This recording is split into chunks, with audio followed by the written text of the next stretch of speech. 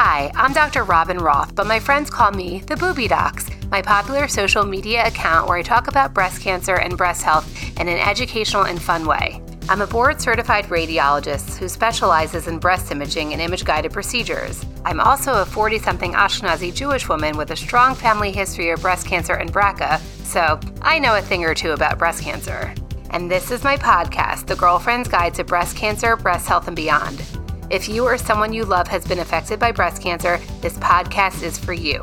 Each episode, I sit down with top breast cancer experts, thrivers, previvors, and those that love them to bring you the breast information. So get ready to learn, laugh, and let's be breasties. This podcast is not intended for medical advice. Please refer to your doctor with any symptoms or concerns you may be having. Thank you, and enjoy the show. Hi, everybody, and welcome back to the Booby Docs podcast. I am so excited to be joined by three incredible women from the Breasties organization, an organization I absolutely adore, Kelli Goss, Lauren Oxenhandler, and Kelsey Litwin. Thank you so much for being on my podcast. Thank you for having us. So glad to be here. Thanks, Robyn. So if you're not familiar with the Breasties, they like to say worst club, best members, which I love. So the mission of the Breasties is to support and improve the experiences of breast and gynecologic cancer community through peer-to-peer connection, resources, and advocacy. And I love that about you. And you guys are the first all-inclusive nonprofit organization that creates a community for survivors, previvors, thrivers, and carevivors, which I love as well. And both of you have different connections to the cancer community. So why don't you tell me a little bit about yourself and how you got connected to the Breasties? Sure, happy to. So I was diagnosed with triple-negative breast cancer in July of 2017 after finding my own lump, just taking a shower and soaping up. I was 30 at that time and felt really alone and really terrified. I don't have any genetic predisposition to cancer, but my doctor's convinced it's not genetic. I'm of Ashkenazi Jewish descent. So I went through 6 months of chemotherapy, had a double mastectomy with over the muscle implant reconstruction. And it wasn't until after I completed my 6 months that I found the Breasties organization. I'm officially reached 5 years out of being no evidence of disease this February. So I'm really proud to hit that 5-year mark and be here as a leader and an ally in this space. Yeah. That's incredible. And the 5-year mark is a very important anniversary, especially in the triple negative community where breast cancer, if it's going to recur, it usually happens in those first 5 years. So I know they are constantly probably sitting on eggshells. Right. So you discovered your own lump. Yeah, that's correct. Were you doing self breast exams or you kind of just stumbled upon it? I stumbled upon it. I wasn't doing regular self breast exams, but I was thoroughly cleaning my chest area and was like, that's not right. And pursued care from there. When you brought it to the attention of your doctor, was it taken seriously right away or was it kind of blown off? I kind of had a gut feeling when I had it. And so I was really strongly advocating for myself at the beginning. I had a male primary doctor at the time, and he didn't hesitate to order the mammogram, but he was still very skeptical. And once it came back that it was cancer, he was just like, he was floored, really. So was I. But I was able to receive care, and I feel and acknowledge the privilege therein in that. I think that's a really important point because, one, you have to be your own breast advocate. That's for everything, I say breast, but all health, you have to be your own best advocate. And, if something is off and it doesn't feel right, bring it to the attention of your doctor. And I'm glad that he ordered the imaging without kind of saying, oh, it's nothing. You're too young to get breast cancer. I understand that shock when it comes back. When I tell these doctors that their 30-year-old patient with no family history has breast cancer, everyone's shocked. But unfortunately, it is common, as you all too well know. So thank you for sharing your story. Sure. Happy to be here. And what about Kelsey? Why don't you tell us how you're related to the cancer community? Sure. So my mom is a breast cancer survivor. So I grew up knowing about breast cancer, understanding how it happens, how it can play out. And then when I was 22, I tested positive for the BRCA1 gene variant. At the time, they said, listen, you're 22, you're young. Let's wait it out. We'll start screening at 25. And then about 6 months before my 25th birthday, I felt my own lump as well, and was diagnosed with triple negative breast cancer. Because obviously I was already sort of quote unquote in the system being followed. I was able to be diagnosed very quickly and seen very quickly, which I am grateful for, that I didn't have to advocate for myself too hard, because they knew the risk was there. So they took me very seriously when I said, hey, something's wrong. And so from there, I did 16 rounds of chemo, which also coincided with the start of the pandemic. So that timing was just a lot to process as a young woman who's, finding her independence, starting to live my own adult life for the first time. And then had a double mastectomy with direct implant reconstruction. And I am now cancer-free and working towards that 5-year milestone. Oh my God. So many things you brought up. So you were trying to be proactive, right? Like you were going to start screening at the recommended age, which is 25 for MRI and 30 for mammography, but you were self-aware enough to feel that lump. And oh my God, I can't believe the timing of that all. That must have been, that must have been a shock to everybody. It was really shocking, and it's really interesting because as I've spoken to other people and told my story, a lot of people have kind of assumed oh, well, you must have been so angry with your team for not allowing you to be screened sooner. And I'm like, well, they were doing the best with the information that they had. They were following the guidelines. It sucks that I was on the earlier end of the spectrum, but I can't blame anyone. And I am just so grateful that when things did happen, they took me really seriously. The one thing that I do wish is that I had an organization like the Breasties before, and then maybe prior to my diagnosis, I could have advocated more strongly, because it is just a skill that I didn't have at that time. Right. So, when we talk about screening recommendations, that's a point in time, right? Like you're not going to catch everybody starting at 25, unfortunately, like Kelsey mentions, like they're picking the most likely to catch the cancers but not have too many false positives. And all these are kind of arbitrary numbers, even 40. There's, like we know, there are so many women that are going to get diagnosed with breast cancer before the age of 40, before the age of 30, but there's no screening test yet to identify who those young women are that are going to develop cancer early, which is why it's so important. One of the new recommendations that I really love is that women start having a conversation with their primary care or OB team about breast cancer risk factors starting at age 25, so that you could identify women who would benefit from early and supplemental screening, such as ultrasound and MRI. And you want to do that before the age of 30, because like we said, you're going to want to start in your 20s and 30s for screening. And you were lucky enough that even you knew you were genetically positive at age 22, which is also very young. Absolutely. And I think that's where also having a parent who is also a young breast cancer survivor, my mom was diagnosed when she was 31. So that brings on the whole other sort of scale of recommendations that children should be screened 10 years prior to their parents' age of diagnosis. So then that's why we started that conversation when I was so young, because we knew at 21 there wasn't much that could be done for me or that would be done for me, but it is important to be aware of what my risk factors were so that we could get ahead of it. I've seen people in their early 20s, so someone like you is very, very high risk, yet very young. You even start with ultrasound as a screening test, even every year. There's no radiation and there's minimal risk associated with it. The risk is that we might find something that's not cancer but warrants a biopsy, but then we prove and go from there. But even with that disclaimer, 10 years before your earliest first degree relative, but not, we say, but not before age 25. So we'd miss people like you. Wow, so much to talk about. But also I want to hear from Kellie. Why don't you tell me about your relationship to the cancer community? Thank you so much for having us. Yes, so I am a previvor. My mother is a 2-time breast cancer survivor. My younger sister has also had breast cancer. And so I was urged to get genetically tested on one of my annual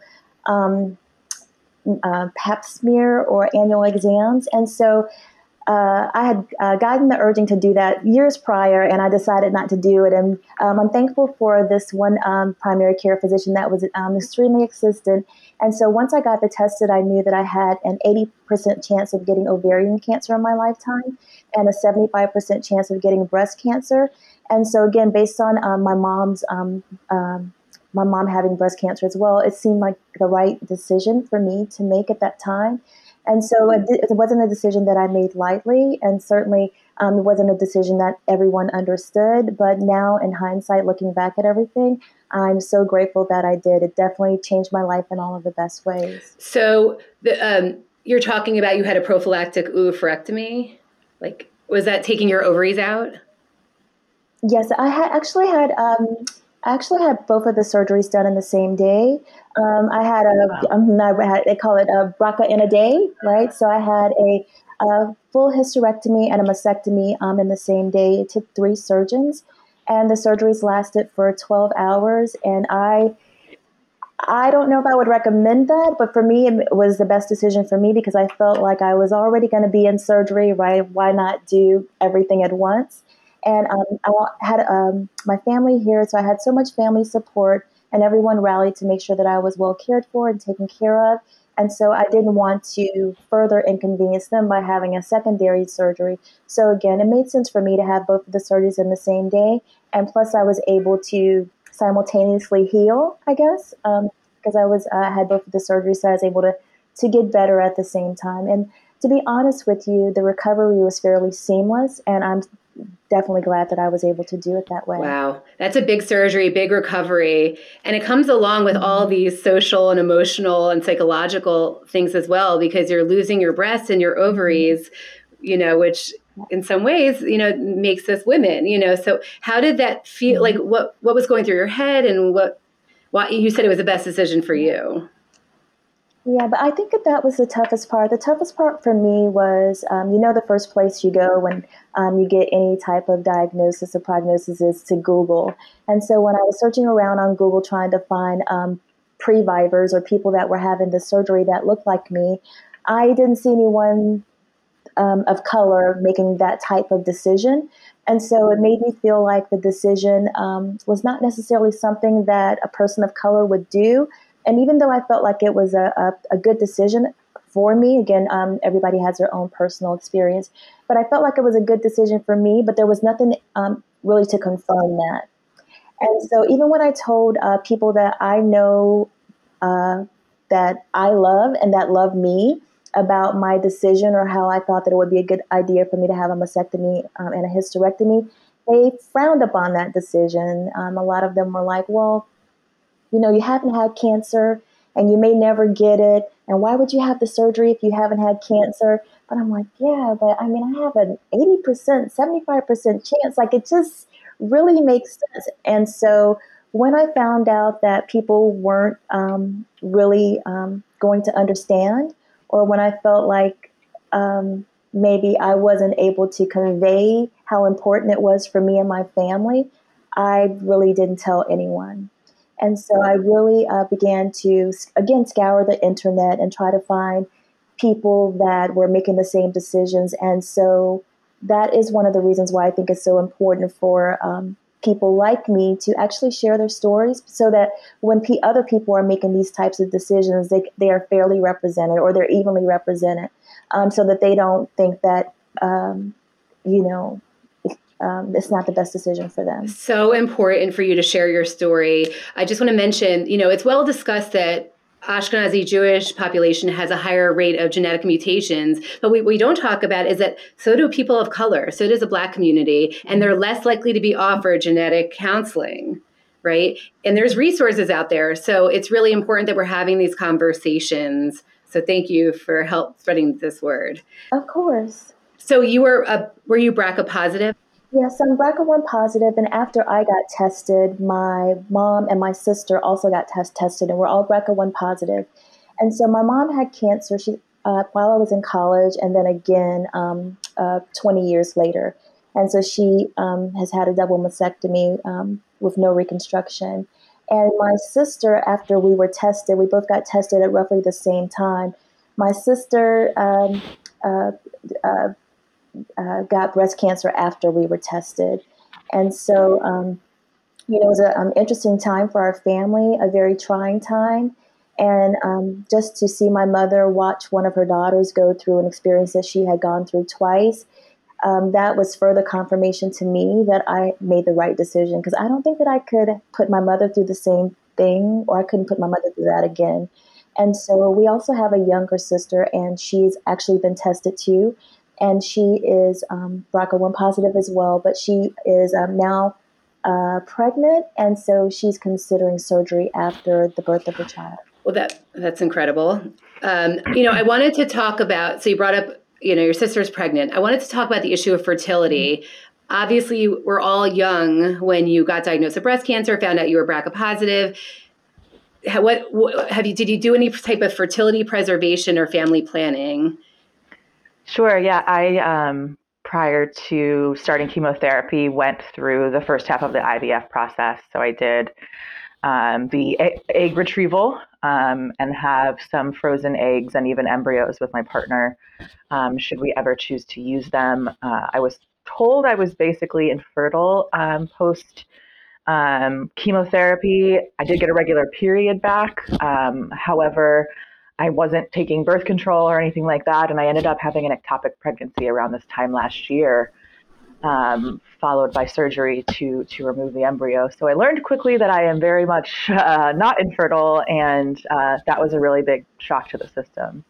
That's actually very scary, because ectopics are dangerous, and you didn't even know you could get pregnant. Yeah, so it was like in 30 minutes, I was like, you can get pregnant and the thing is trying to kill you. So, oh my God. It was a lot.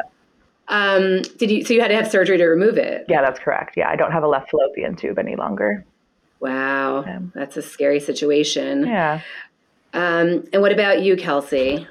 Yeah, so also very grateful for a team who sort of guided me through that process and urged fertility preservation. So before I started chemo, I also froze my eggs. So they are sitting waiting should I choose to use them. And then I also did use Lupron throughout chemotherapy in hopes to also preserve my fertility even further. However, following chemotherapy, and I can touch on this at another point, but I did also have a preventative salpingectomy, so I had my fallopian tubes removed.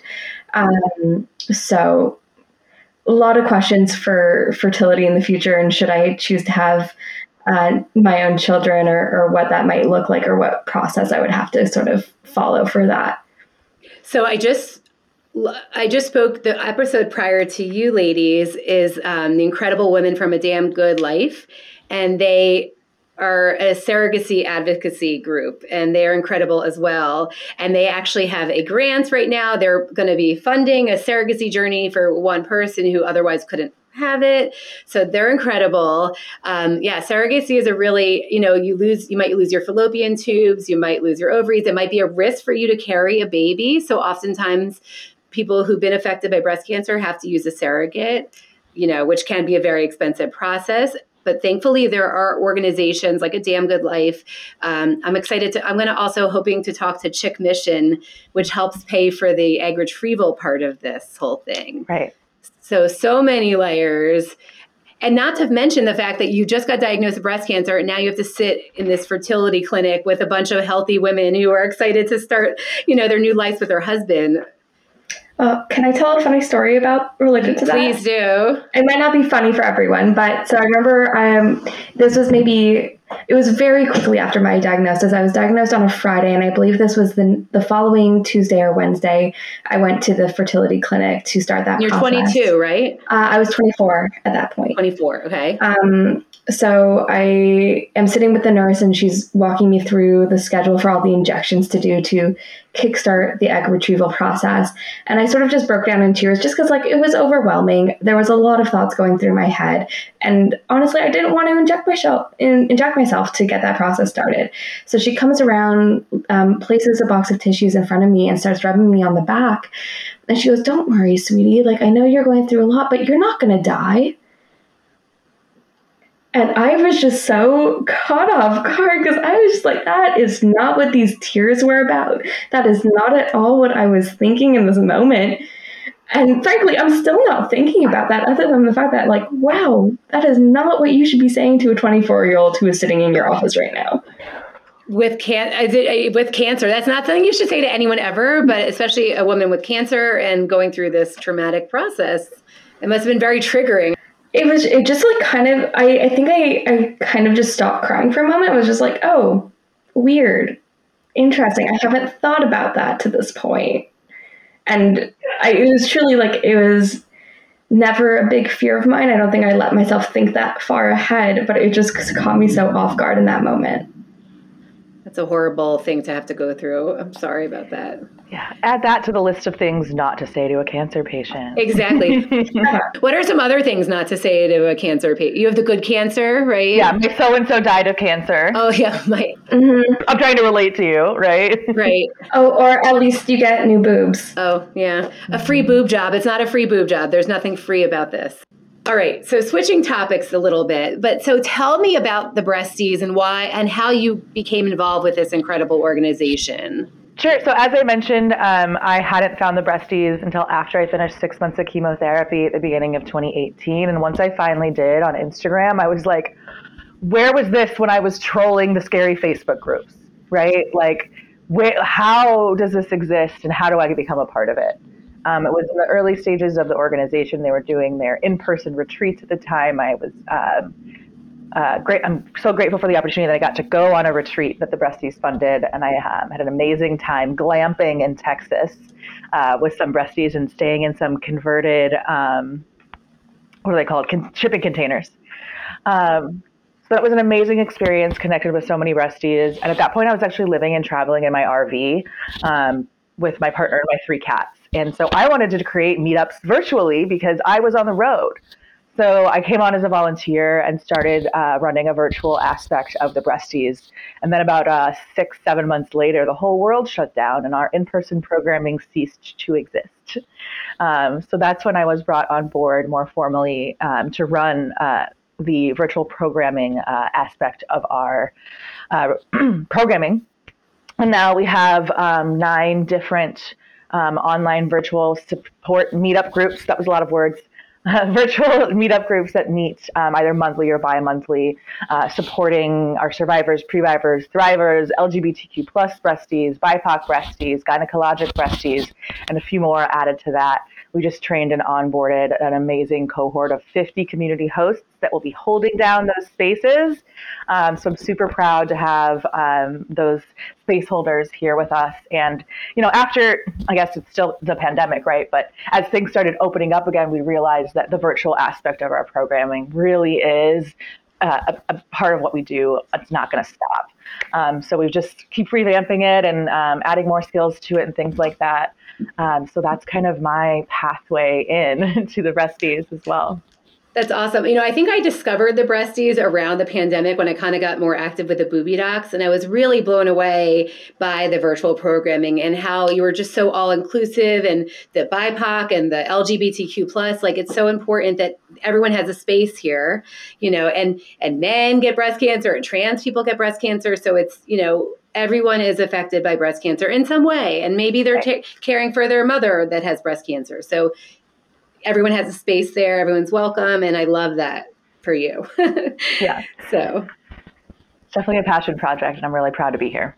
And the virtual is amazing because it really just, we've come so far with Zoom and everything. It's like people feel so close. I mean, you're in Canada and I'm in Jersey, and it's so wonderful that it feels like we're right around the corner. Even though now we can do in-person stuff, it's still nice to have those virtual weeknight things, Got it. Yeah. What about you, Kelsey? How did you get connected? So similarly, found the Breasties on Instagram. I was already a few months into chemo at this point. It took me a while to just want to open up to finding groups or resources online. I was really comfortable in my little cocoon that I had built. And so found the Breasties on Instagram. And I was like, this is what I've needed. I've needed to see other people who look like me, who are experiencing the same things that I'm going through, because that has not been my experience in in-person support groups or at the hospital. You as a young person in a cancer clinic, you always get those stares and those looks and those sort of like questioning eyebrows of someone wondering like, why is this person here? Who are they visiting? And then when you're the person who sits in the chemo chair, you can tell people do double takes when they walk by you. So to see a community of folks who were going through similar experiences and were at a similar place in their lives as I was felt really reassuring.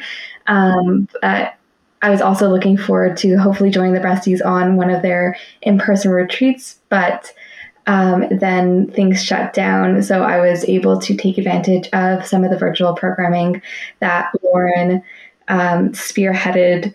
And I felt so seen and so welcomed. And then when the Breasties launched The Peak, which is our platform for resources for those impacted by breast and gynecologic cancers, my background is in journalism and communications. And so I was able to sort of step in and offer my support in that way to help sort of create and edit and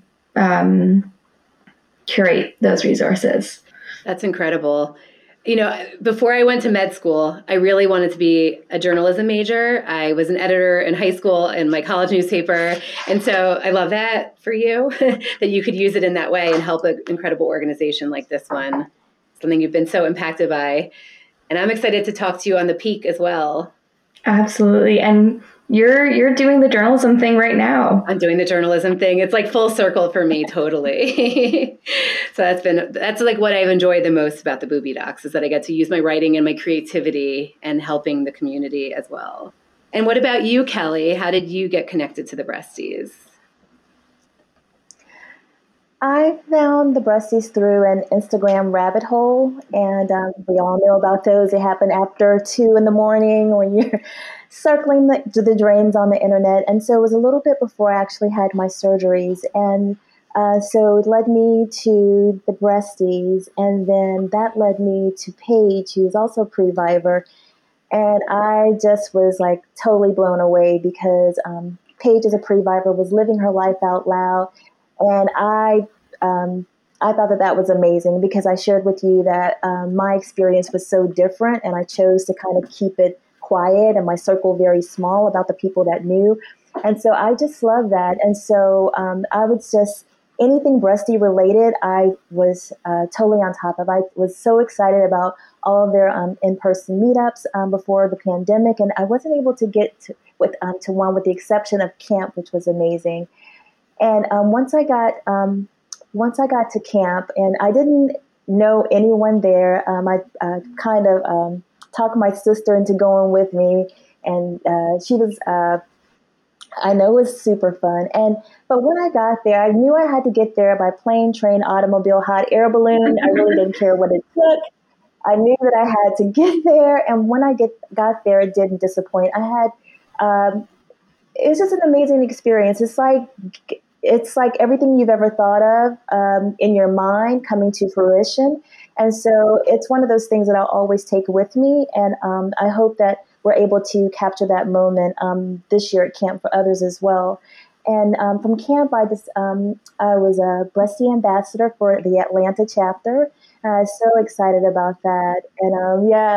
And that's when I was able to meet other personalities within the Breasties as well, because it was a more tight-knit community, the ambassadors.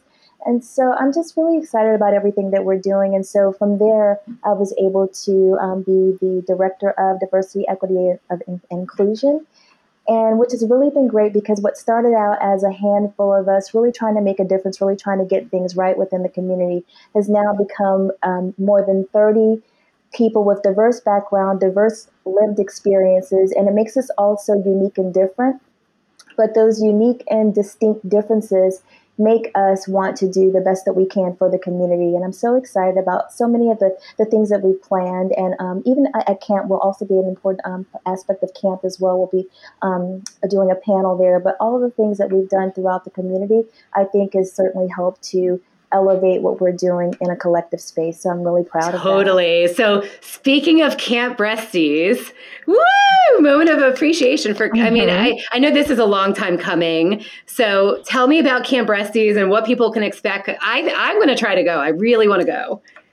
You definitely should go, for sure.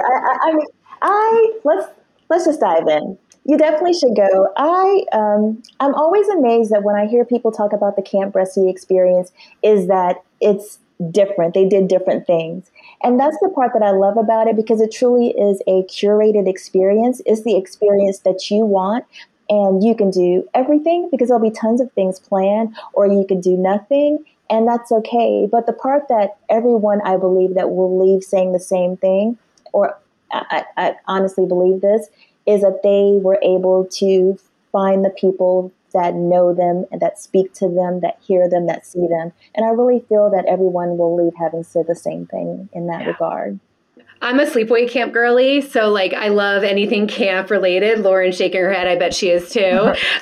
So Camp Breastie. So it sounds like the perfect way to just create such a close-knit community and just leave feeling so inspired and just connected. And that's all we're looking for, right? That's all anyone ever wants. Yeah. So it's June 1st through 4th, right? And where is it exactly? It's near Newark Airport outside of New Jersey in the Poconos. We have capacity for about 600 breasties, which is more than we had at our camp in 2019. And, what we like to say and on our internal team is, everything we do is by the community and for the community. So when people say they want stuff, we're like, okay, how high can we jump? And camp is a perfect example of that, right? It's so intentionally created. There's so many different activations and ways to get involved. I know so many breasties are asking, like, should I come alone? And the answer is, heck yes, right? This is where you meet your people and where you get the opportunity to meet people. And showing up by yourself is a super brave way to be like, hey, I'm here. Let's dive into it. And we have some amazing community leaders that are there to help connect everyone, make sure the cabin leaders are taken care of. And it should be a truly unique experience. I feel like that's one of those things you got to go by yourself, be yourself. Like this is your time to be yourself and like just get raw and real and, cry and connect and all the things. Everything, all of that. It truly is. I don't think that, everything that you just said, I really believe that it's going to be an amazing experience. And I know that the level of attention to detail, the thoughtfulness that everyone has put into the planning and everything that's going on behind the scenes, I know that everybody will leave having felt the impact of knowing that they were cared for and thoughtfully considered. So I'm really excited about it. Yeah. I feel like the sense of community already from here, and registration is closing May 1st, right? That's correct. Yeah. If you're listening, this is your last chance to get in on this amazing weekend. It's going to be amazing. I know it. I could feel it. And this is a long time coming, right? Like it's been years. Yeah, our last one was in 2019 before the pandemic, and we really wanted to ensure the safety of our community when we have a big in-person event like this, because so many of us are immunocompromised. So it's our main focus right now as a team, kind of getting everything off the ground. And you can register for camp at thebreasties.org/camp, where all the information is. There's a drafted schedule so you can see what kind of events to expect. And yes, signing up by May 1st would secure your spot. Lauren, I know you're a transformational life coach and a Reiki practitioner. Are you going to do anything spiritual with the groups? I haven't talked to them about it specifically. As a space holder in general, I'm always kind of activating my Reiki and being really conscientious of the space that I take up and how I interact with people. But definitely, especially on individual connections, I love talking about that part of my life and how to support other people. But yeah, it's definitely let me into developing my skills in this role as a trauma-informed space holder and creating trainings and stuff for our folks that will be the community leaders there as well. So yeah, that's great. Mm-hmm. I love all the spiritual things. Like I think there's definitely something deeper, and being able to connect with that just makes you a more well-rounded person, right? That's been my personal experience. Yes. Yeah. So what other exciting events do you guys have planned in the upcoming future? Well, I think we need to shout out the app, which is our amazing new resource. And it's also where you have to join our Zoom virtual events. So those are our ongoing recurring events that you'll have. Those are the biggest access points to people in the community. And to be a part of those, you need to get on the Breasties app, which is accessible via the desktop as well, which is app.thebreasties.org as well. It's a great place to find people to meet up with in person, right? Find those local connections and build a local community, right? So that's a really amazing way to get tapped into the community virtually and otherwise. And I do know we have some programming coming up in person in the fall, but we're not at a place where we're ready to share that yet. It'll be a smaller event, a day-long thing. But camp is our main programming in person for the year that we're organizing as a team organization. That's incredible. And also, you guys have lots of local subchapters of the Breasties, which I think is important to mention. So that team has shifted a little bit as we've devolved into virtual programming. Yes, some of our chapters are still active and will host in-person events. They're unofficial Breasties events, if you will, at this point in time, where we're kind of encouraging our community members to take the initiative and hold those spaces, just because our resources as a leadership team are really limited. So there are some active chapters. I know the SoCal Breasties is one of them that does some meetups as well. So feel free to check those out. You can find them on the apps too, and make posts and see who's in your local area to meet up. And I'm just going to jump off of that. The app is so great because the searches that you could do are really next level. So it's wonderful to be able to search and see who's in your area, searching your city, even finding people who are visiting. So there are really great ways to make those local in-person connections if that's something that is calling you. But you also can search and see who's had similar treatment plans or surgeries or is on a similar medication, and you want to know what their experience is. You're able to put all of those details in your profile so that you can make connections and get answers that are more curated and more personal than what you'll find when you just Google things or when you ask your doctor. I think so much of it's so important that you have a place you can go for reputable information from people that you trust, because obviously the internet is a horrible, it can be an amazing place, but it also could be a horrible place if you stumble on the wrong Facebook group and you're just I'm going to die, and nobody is like me. So I think it's really important that people have organizations like yours where it's a big community and you're going to get all the different opinions, but at the end of the day they're reputable and trusted and friends that you can trust. I wanted to mention, you guys said you all found the Breasties through different ways, and you mentioned Paige Previvor. And honestly, that's how I'm a huge fangirl, love Paige. And that's how I found out about the Breasties too. And I'm embarrassed to even mention this, but I'm a breast radiologist, and I had never heard the word previvor used before, even though my cousins have BRCA mutations, and I never heard the word previvor. So really that was my initiation into getting educated on the patient side. And that's actually what helped me kind of make the Booby Docs, was realizing that there was that lack in knowledge between the doctor who's diagnosing you and the person who's getting the diagnosis, and the kind of the impact and the role we play. So kudos to Paige, love her. Well, and kudos to you for making that connection. And we're really grateful. Yes, certainly. I've really learned so much from the breast cancer community, and it makes me be a better doctor and just more empathetic to what people are going through. I never really even thought about the fertility aspect of it.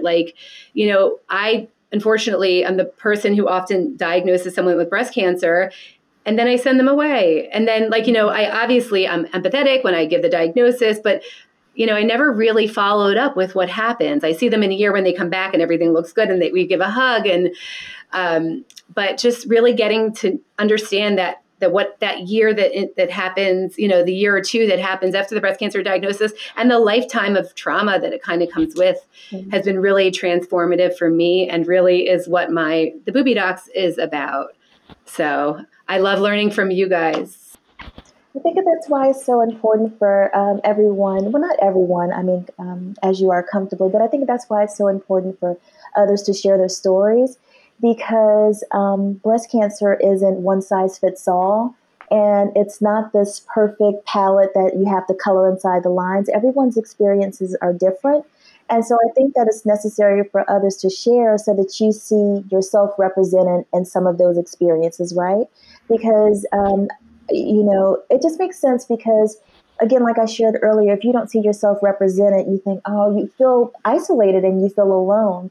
And so even if there is a hint of familiarity in someone else's experience, you kind of feel that connectivity, and that certainly will help you in the process and in the recovery in a lot of ways. And so I think that it's so important for if you are able to share or you're able to help someone along the way, that will certainly make a difference in the long run, not just for them, but for you as well. I love that. And also I've realized, unfortunately, breast cancer is not something that we're like taught about in med school. It's not like a rotation. There's not, like a lot of primary care doctors and even OBGYNs aren't educated on breast health the way you think that they should be educated, like as you as a patient would want your doctor to be educated. So really I've come to understand that my role as a doctor that is a breast cancer specialist is to kind of educate doctors that women under age 40 get breast cancer. And, and these are the concerning signs. And, it's so easy to evaluate it with an ultrasound and or a mammogram. Like, let's just, don't be a block, don't gaslight a patient if they're coming with a symptom that they're worried about. Just order a mammogram, ultrasound. We always say start with ultrasound before the age of 30. Over the age of 30, we're going to want to get a mammogram and an ultrasound. And the reason that we're doing that is not because one that your breasts are no longer as sensitive to the radiation as they previously were before the age of 30. And it's not uncommon for 30-year-old women to have cancer. So sometimes a woman will come in with a palpable lump here and they'll have calcifications over here that we're able to diagnose DCIS at age 30 when they wouldn't have had it till they were 40, and it would have been a lump and palpable at that time. So really this is our opportunity just to take a look at the breasts. Otherwise we're not going to see them until they're 40, 50 if you ask some doctors, which is crazy to me. But We'll save that conversation for another time. I'd like to add too, I just think that it's important also for, like I shared, my doctor was very persistent about me getting genetically tested. And so I wish that more doctors actually did that, because even if you don't have the surgeries like I did, knowing what those numbers are, that helped me to make an informed decision. So maybe my decision may not have been to have the surgeries, but maybe now that I know those numbers, I can do increased surveillance. So I just, everyone that I meet, my recommendation is if you do nothing else, then definitely have genetic testing done for certain. 100%. My cousins were BRCA1. They were diagnosed with breast cancer and found to be BRCA1 after diagnosis in their 30s out of nowhere. It was a spontaneous mutation. So you never know. And knowledge is power. Like you said, you may not choose to have a mastectomy when you're 25, but you may start getting an MRI, and you might think about reproductive options maybe a little earlier. So you're not forced to do it when you're diagnosed with breast cancer at 36. And then you really have to kind of face those issues once it's late. So also, I'm really happy to say that I have I work a lot with Get J Screened, and they're an amazing organization. I have a code for free genetic testing and counseling. 50 codes, SNJ 2023 will give you either free reproductive or cancer screening or both. So I will link that also. So that's great. Amazing. Yeah. So, genetic counseling is so much more available now these days. So thanks to incredible organizations like yours and theirs. So yes, genetic, knowledge is power. Absolutely. What's your best advice to young women or just women in general or anyone in general who's been affected by breast cancer or newly diagnosed? I always think about the fact that no one will advocate for you the way that you will. And so you have to be your own best advocate, because otherwise people might let things slide, and that's not out of any sort of malicious intent or any desire for you to experience any harm, but they just don't know, and no one will care about your health the way that you will care about your health. Yeah. And so take that with you into every appointment with every healthcare provider who you see. Know that you need to get the answers that suit you and that work for you and that make sense for you. Mm-hmm. 100%. Yeah. What about you, Lauren? What's your best advice? I would remind people that doctors have opinions and that you also have the power to interview and find doctors that meet your needs, especially when it comes to considering reconstructive options, if that's something you're looking into. People have different ways of doing things and different things they specialize in. And just because they're the specialist in something doesn't mean they're the specialist in the best reconstruction for you. So really evaluate your options, see different doctors, get different opinions, ask your breasties on the app for local doctors in the area, right? That's a really great way to find the types of reconstruction that are going to support you best. And also to really care for your mental health, right? This is a full body experience, both emotional, mental, physical, and just to really be sure that during all of this, you're doing everything you can to care for your mental and emotional support, whether that's with a therapist, a psychiatrist, all of the above, support groups, the breasties, whatever it may be, just having resources to support your full self.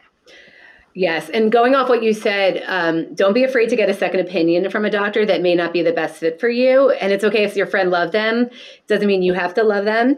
And your healthcare team is really a long-term commitment, right? It's not just a fling. You're not going to see them for a few months. Like, you're going to see them years from now. There's survivorship that we haven't even gotten into, but it is it's like a marriage. So choose your partner, choose your doctor wisely, and find the right fit. Right. And with the little addition to that too is when you get diagnosed with a genetic predisposition and or cancer, the timeline is very, very rushed. They want you to do everything tomorrow. And sometimes tomorrow needs to be the next day because you want to meet with somebody else too, and that can be okay, right? Just listening to yourself. Yeah, in most cases, like, the extra few days won't make a significant change in your outcome, but you're going to at least be able to have that peace of mind that you did the right thing for you. You got it. Yeah, great. And what about you, Kelly? Same. Mine is very much in line with what Kelsey and Lauren already shared. Is to trust your voice.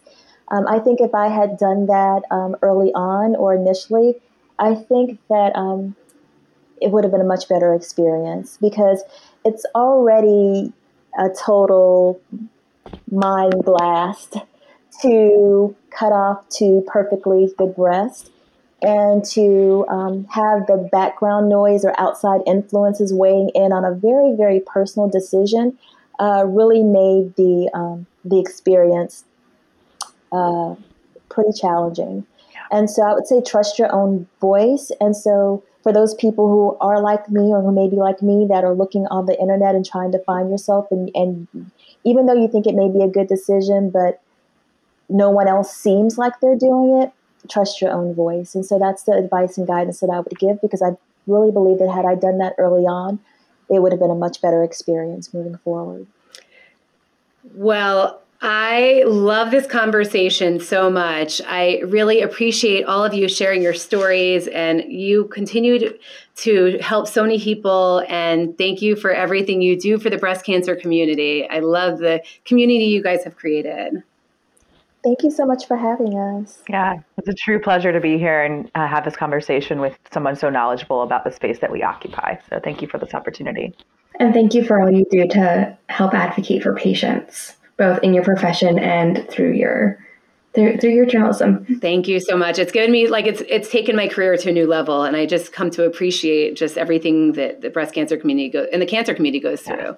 Well, and it's beautiful to see a doctor who cares about the humanity of the individuals they're diagnosing. Mm-hmm. Thank you. I appreciate that. That's a true gift that a lot of folks don't have the privilege of experiencing. So just want to honor you for that. Thank you so much. All right. Have a great day. Thank you. Thank you all. Oh, thank you all for your patience too. Thank you so much, Robyn. Thank you. Thank you so much for listening to this episode. If you enjoyed this conversation or learned something new, please go to Apple Podcasts and leave me a 5-star review and help spread the word. If you tell me you did, I'll give you a big virtual smoocheroo. And of course, make sure you follow me across all social media platforms at the Booby Docs for more of the breast information. And a huge thank you to my podcast producer, Christian Cuveta, an amazing medical student who also wrote and produced the music for the show. Take it away, Christian.